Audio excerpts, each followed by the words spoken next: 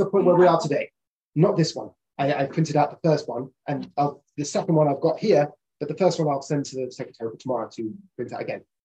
But then he says, but he stipulates. He says, please do not point for an answer to the reformistic tendency of the age. What's he saying there? Don't tell me to go to the reform. Who are the reform? The Haskalah. Why not go there? You can say, listen, you got an issue with Judaism. Don't throw the baby out the bathwater. Just become reform. And he's like, don't give me that. How little by little everything is being cut away which does not harmonize with the conception of the destiny of man or the needs of the time. It is not this in itself a step outside Judaism. What's he saying?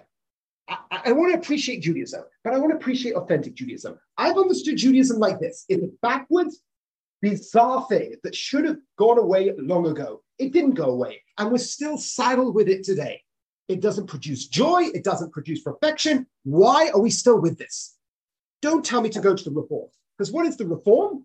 It's basically, it's throwing things out that don't keep up with the times. There's a famous rabbi called Rabbi Louis Jacobs, who started an organization in England called Mazorti. He basically got kicked out of orthodoxy to whatever extent. It was called I thought they called it the Jacobs Affair or something like that. But why am I bringing this up? Later on in life, he wrote that people had a problem with him because he questioned certain aspects of the authenticity of Judaism. It was complicated, but he was a very, very wise and very, very learned man as well. But at the end of his life, he reflected that once he opened the door that we can now change things to fit in line with, be it archaeology or whatever it may be, if we're going to allow the fundamental principles of Judaism to be tweaked, there's no end to that process. At what point do you say that's enough? The minute you open the door, doesn't mean Judaism doesn't change its perspective. Clearly it does. But there are principles and foundational ideas that if you start taking one away, the next generation will take the next one away. And the next generation, to the point now, Mazorti and Reform, you can't really distinguish between the two of them. The way it's put, tell me one example where Reform took a right-wing view against the left-wing view of the time. If there was a progressive vision, Reform adopted. Now, Judaism authentically has both progressive and conservative viewpoints. I'm not talking about American politics, I'm talking about the ideas. But the Reform movement will always take the progressive vision. Now, there's only a matter of time till anything you had at the beginning is gone. And we see that with Reform and Conservative. They started at one point, and slowly but surely, they just will become, as time goes on, indistinguishable from the rest of the culture. And he's saying, don't give me that as an answer. Should one not rather, if one is a Jew, consistently carrying out these notions, instead of attaching oneself to such contradictory principles by which nothing can be help me here, capricious, fortuitous patchwork. Nice. And besides, from this very Reform, everything is lacking unity, legally constituted legislative bodies, authority. Not sure what that means. We need that as well. No. Would you like to continue reading from here? Just the last paragraph. Thank you. Very Reform, everything is lacking. Unity, legally constituted legislative bodies, authority. All of these efforts are only the doings of individuals. The most divergent opinions prevail among the rabbis and preachers. While some, as enlightened men of the time, tear down, others hold fast to the rotten building and wish themselves to be buried under it. I myself recently saw a young rabbi who, whenever he travels, in simple-minded piety, contents himself with prisoner's fare, and whom, when one visits him, one may still find poring over the folios of the Talmud. Nay, he is even said to grieve earnestly over the fact that some of the members of his congregation are so far advanced in enlightenment that they do not close their places of business on the Sabbath. So that's quite an apt description of the, I don't know, he's making fun, not making fun in a nasty way. He's like, yeah, the other cases for looking at every side who cries because the Yidden are leaving. Oh, for God's sake, grow up. You've got one side of Judaism that's tearing things down, and you've got the other side of Judaism that's holding on to a rotting corpse and wants to be buried underneath it. And to get evidence to this, you have this pious rabbi who goes always on the cheapest fare on the train, and all he can do is read his little book, and he even cries that people are nebuch, they keep their stores open on Shabbos. Please, And as he said, yeah, I'm just trying to give the emotional contemporary perspective. I'm about to marry, but God knows when I think that perhaps they shall be called upon to exercise the duties of a father to children, I tremble. What do you think he's referring to there? Yeah. Prismina, perhaps? Oh, no, that's intense. I tremble, and rightly so. It's giving. I don't know if this is what Ratesh was looking at specifically, but when I read that, I was like, yeah, you should tremble. It's a big deal. And if you're not in any way, and you think this is a weird hocus pocus, rotting culture, you're going to carry out that duty. It feels so wrong. Yeah. Like I was at a verse this week. I think a lot of us were. I was at a different verse than most, and I was so uncomfortable. Like I was like videoing the whole thing, and I was like, this entire thing, it's like so uncomfortable. And well, I couldn't really see anything. I was doing it for the mom. She like kind of gave me her phone.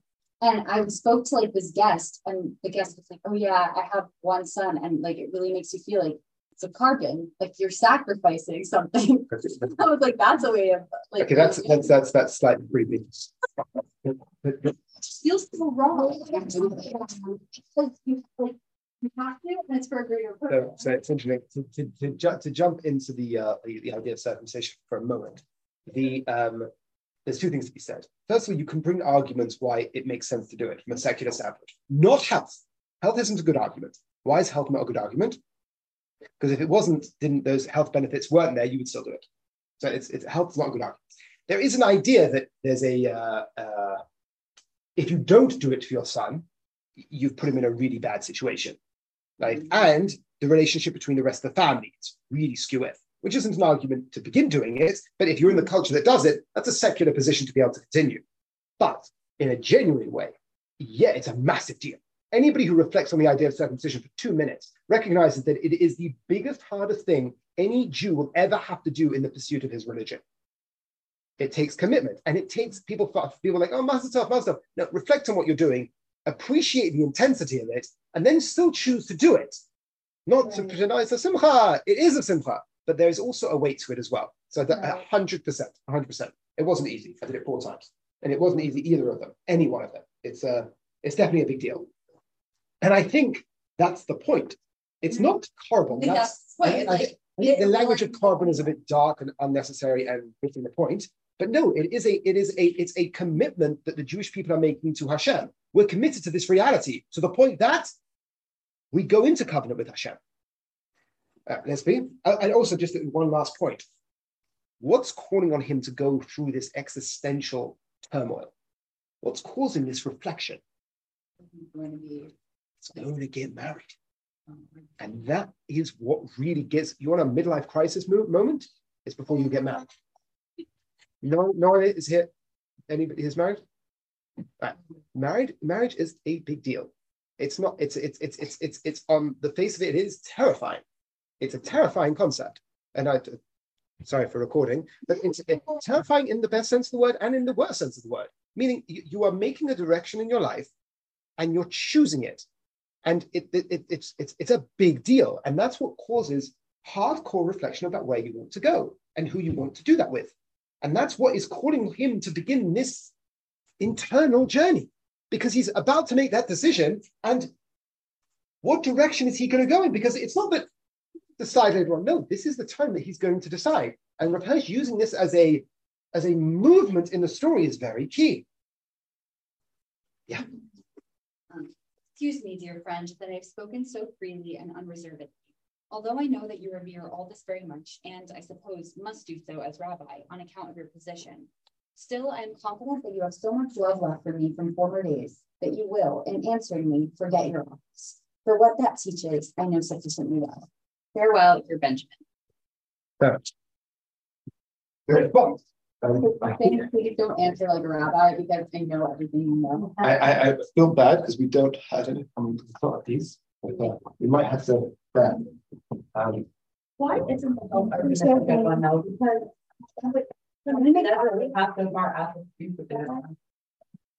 so when I say the health argument, the health argument can be good for you on the ground, for sure.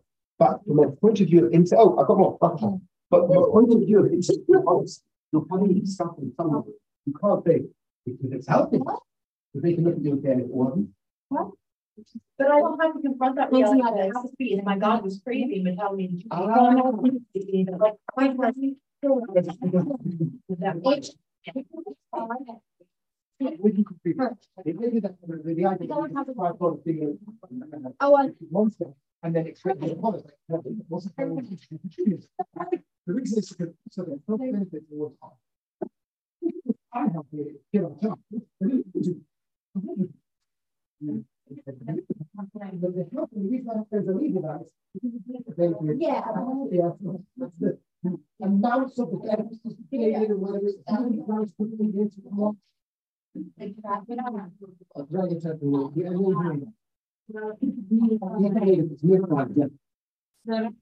everybody have? Okay, lesson number 2. Let's dive into it. Are we ready to move? We're in a roll? Oh, yes. Sorry. Ready, rock and roll. Wait a sec. That's what a lecture should say. Oh, no. I've got extra one. I just want to give you back your.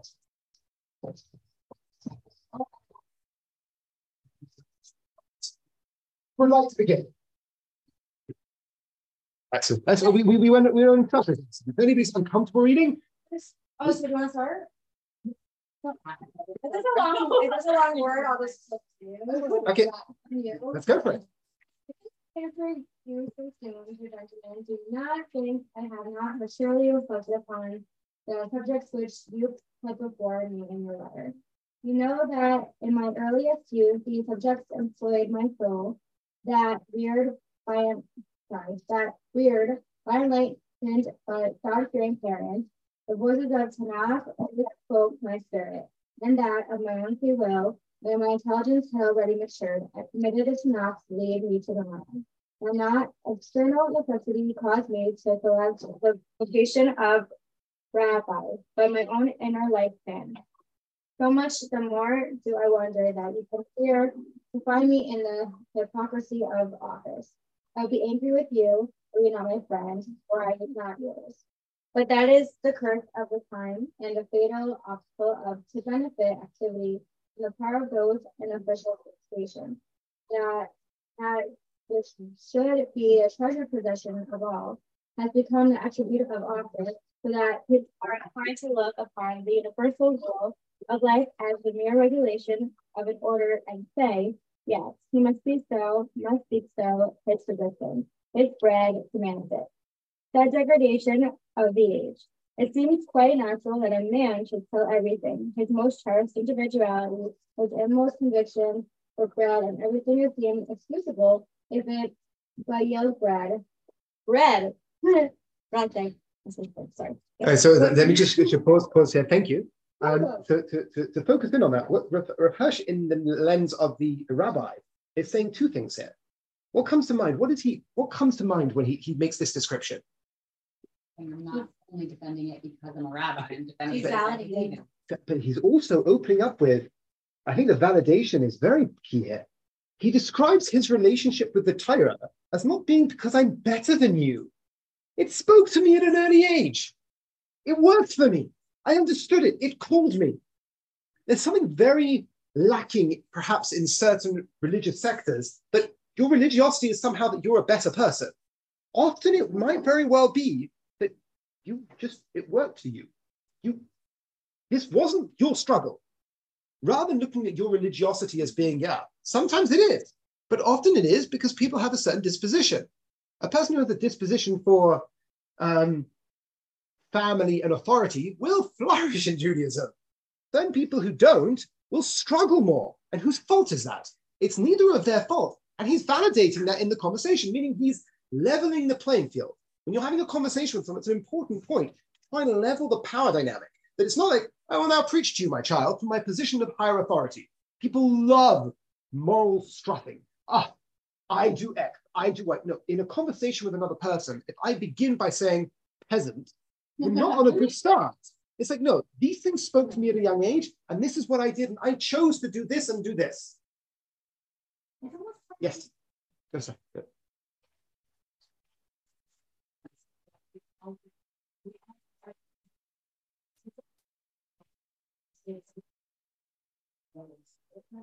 So simply speaking, I would question that first premise. Because Hashem gave the Torah, it means we can all do it? I'm not so sure. I'm not so sure. It comes to a question, do I think everybody should be from? I don't think so. On some abstract Mashiach type level, I suppose, but we don't live in that world. I live in the world with someone who has nothing but destructive associations with everything to do with Judaism. Is that a perfect world? No. What should he now do? I don't know. I'm not a therapist. But it might very well not be to make sure he's at Shabbos tomorrow morning at 7. Is there a process he can go on? Is there a steps he could take? Maybe, but I'm not God. This is leveling up. This is an expression of leveling out the playing field. I use the example of Shabbos the whole time. I keep Shabbos. It's not, thank you. It's not a big deal. Like, really. I like it. My family's always done it. It's the world I've always lived in. I enjoy it. The test for me is to get that spiritual kick that other people get when Shabbos is coming. That's not my chill. I have to work on that. I do the example when Rivka went away once and I was at home looking after the kids. She did a trip to, I think it was Israel. And I was like getting ready for Shabbos, set the table, and I was chilling, I was playing something or whatever it was. And Shabbos was coming in. And I realized to myself, this is the first time I've actually got to stop doing Malacha because Shabbos is coming in. You're like, what do you do every week? Every week I just go to shul and bring Shabbos in when I'm davening. I'd never had the experience of just waiting for, I've got my kids were asleep upstairs. I didn't go to shul. I was staying at home and I experienced having to step away from my weekly day. That was quite a profound experience for me.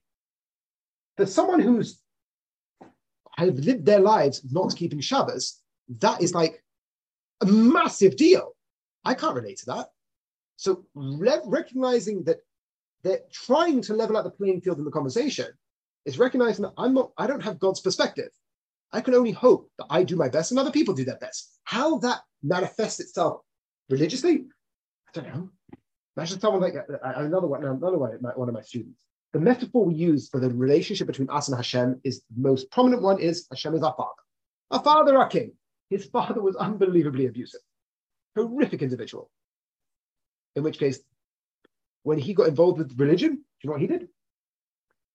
He got so obsessed. But why? Because it was an abusive father telling him what to do. And the minute he went to therapy to deal with his father issues, what happened to the religion? Dropped everything. I'm going to tell what he should or shouldn't do. My job is to be supportive. My job is to be there for him. But life's complicated. And Hashem made such a complicated world. So when I say, should everybody be pro? I think, if you mean God-like Mashiachness, yeah, for sure, why not? You mean on the ground, let's get it going? No. Does that make sense? I mean, a person can say, to see how another perspective with it. So I don't think anybody's going to listen to who's going to attack me on that, but I think that's fairly grounded in the sources as well. It's also, by the way, when someone's trying to keep Shabbat, they just do it all at once.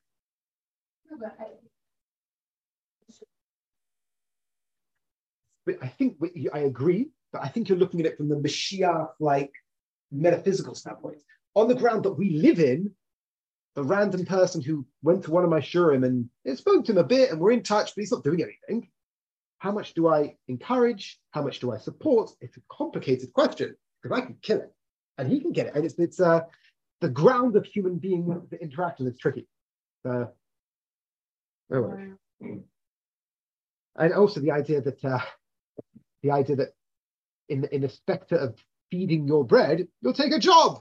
I'm a rabbi. Why am I a rabbi? That's why I'm an electrician, by the way. One of the reasons I'm very grateful that I'm able to balance my kiruv chinuch world with a real job. Why? Because very, very dangerous when there's something very dangerous that when your livelihood is dependent on convincing people of something. Do you follow?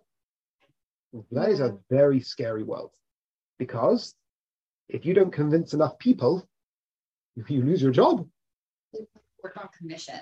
It's like a little exactly. So in the world of chinuch, not so much because it doesn't have metrics quite like that. But if people are involved in kiruv and there's a certain expectation of like, what did you do this week?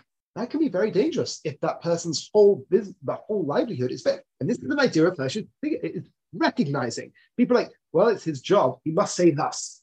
Like, no, let's try break out of that context. I don't have to say anything. I say this because I believe it. All right? Yep. All right. Would you guys continue? Please. Thank you. Thousands and thousands with you, but all of this has been forced to flee for refuge within the limits of an official class. For in this you may see a hope, and indeed a prospect, that it will soon be expelled even from there, and the consistent process of erecting life upon the twin foundation principles of happiness and perfection, suspended between heaven and earth, and supported by themselves, may soon begin. I'm not exactly sure how he's phrasing that, but what are the two principles that Binyamin beforehand described as being the purpose of being alive? There were two things he pointed to. What do I expect religion to do for me? Make me happy and achieve perfection. That's most people want that. And if your religion is miserable at that, there's a problem with your religion. That was the opening. And how did he prove that your religion's miserable at that? Is that it just produces misery. Yes, you can point to the happy Jew here and there. Sorry? That what? History is a pretty good description of that. In the first sense, yeah, it was the beginning part of the first sense. What's Rav Hirsch going to do? What's he going to do here? He's going to question that assumption. And that is going to be a key thing he's going to develop in this letter. And maybe I'll give an overview of the letter just because I'm not sure what point we'll get to today. What Rav Hirsch does in this letter, and it's also a key point in a discussion with someone who's questioning why you're doing these religious ideas. Why are you doing this religion stuff? People are coming at that with a question of a certain expectation of what life is about. They're coming with a vision of the meaning of life, and they want to see if Judaism fulfills that.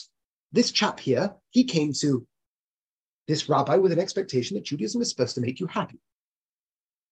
Rav Hirsch questions that assumption. Who said life is about being happy? Who said that the purpose of being alive is to be happy? Who's happy? My happy? You're happy? The axe-wielding murderers happy? Who's happy is religion trying to facilitate?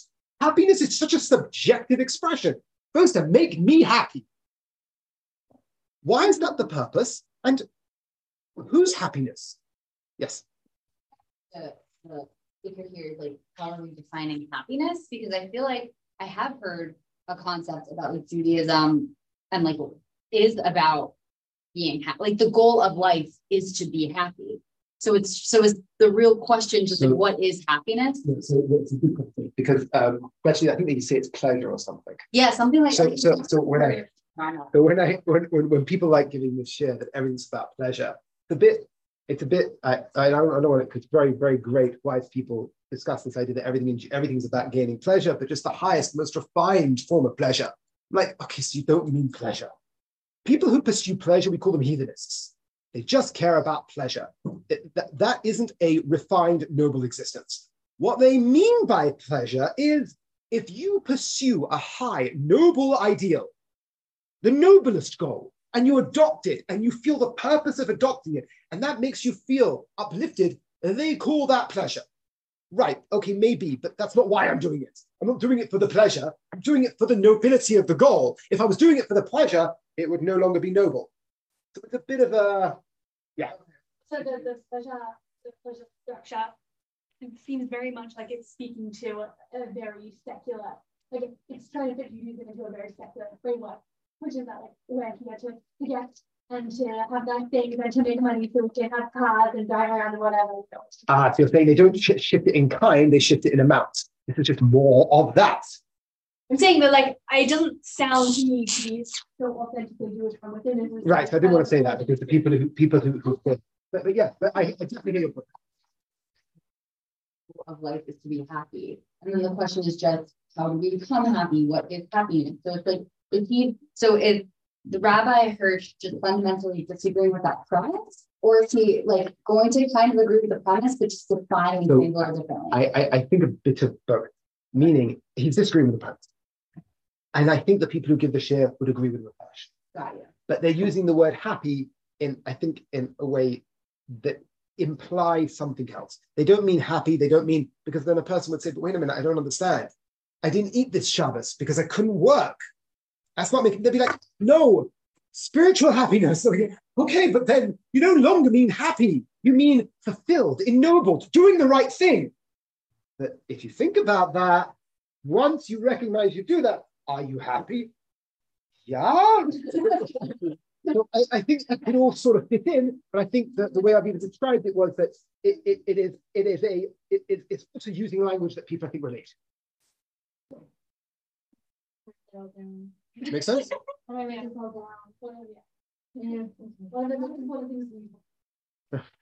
Yeah, it's a tricky idea because there's a reason why people teach it like that. Please.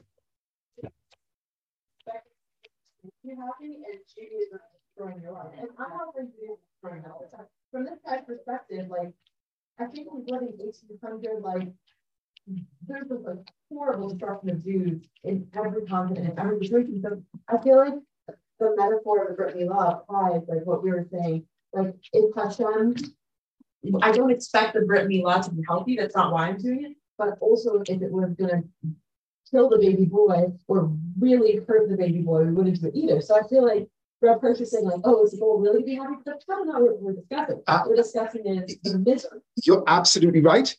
He's not going to.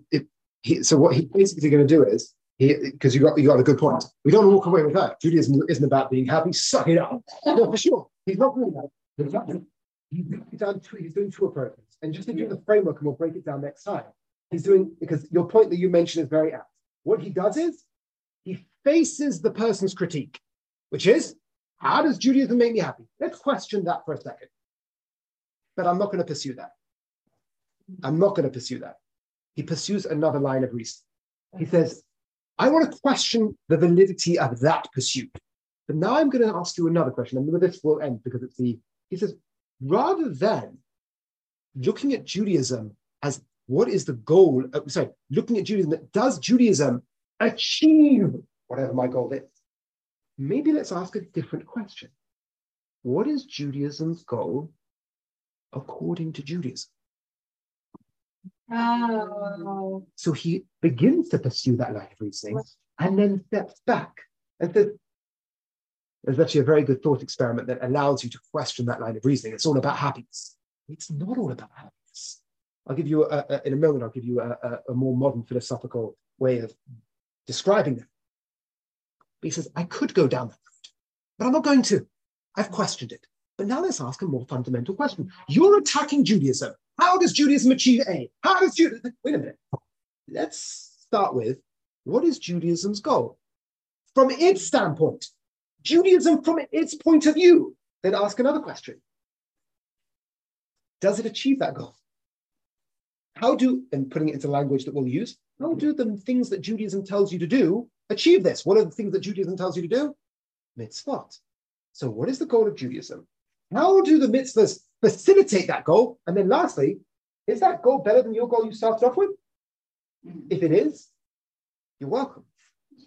If it isn't,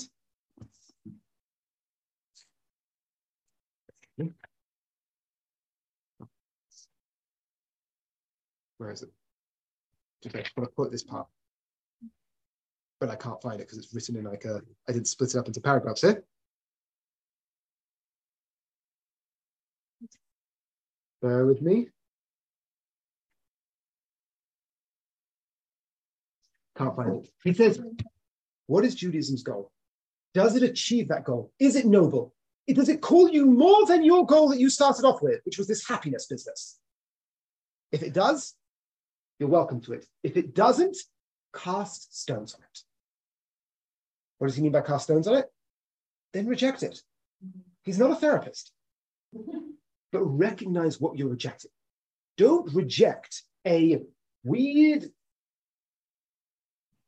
quasi-understood version of Judaism that you got as a child, and does it achieve your goal that you have now? And then reject it on that standing. understand what Judaism is, understand what its goal is, what's its vision of the world, and does it achieve that? And is that a goal that you want to adopt? And if it is, you are welcome to it. And if it's not, then go back to that. And that is the only way people talk about kiruv. That's the only way a person can genuinely do kiruv. You show what Judaism is from its standpoint, and then offer it to the other. And either they adopt it or they don't. And it's okay. The job isn't to convince people. The job is to show Judaism in its best light.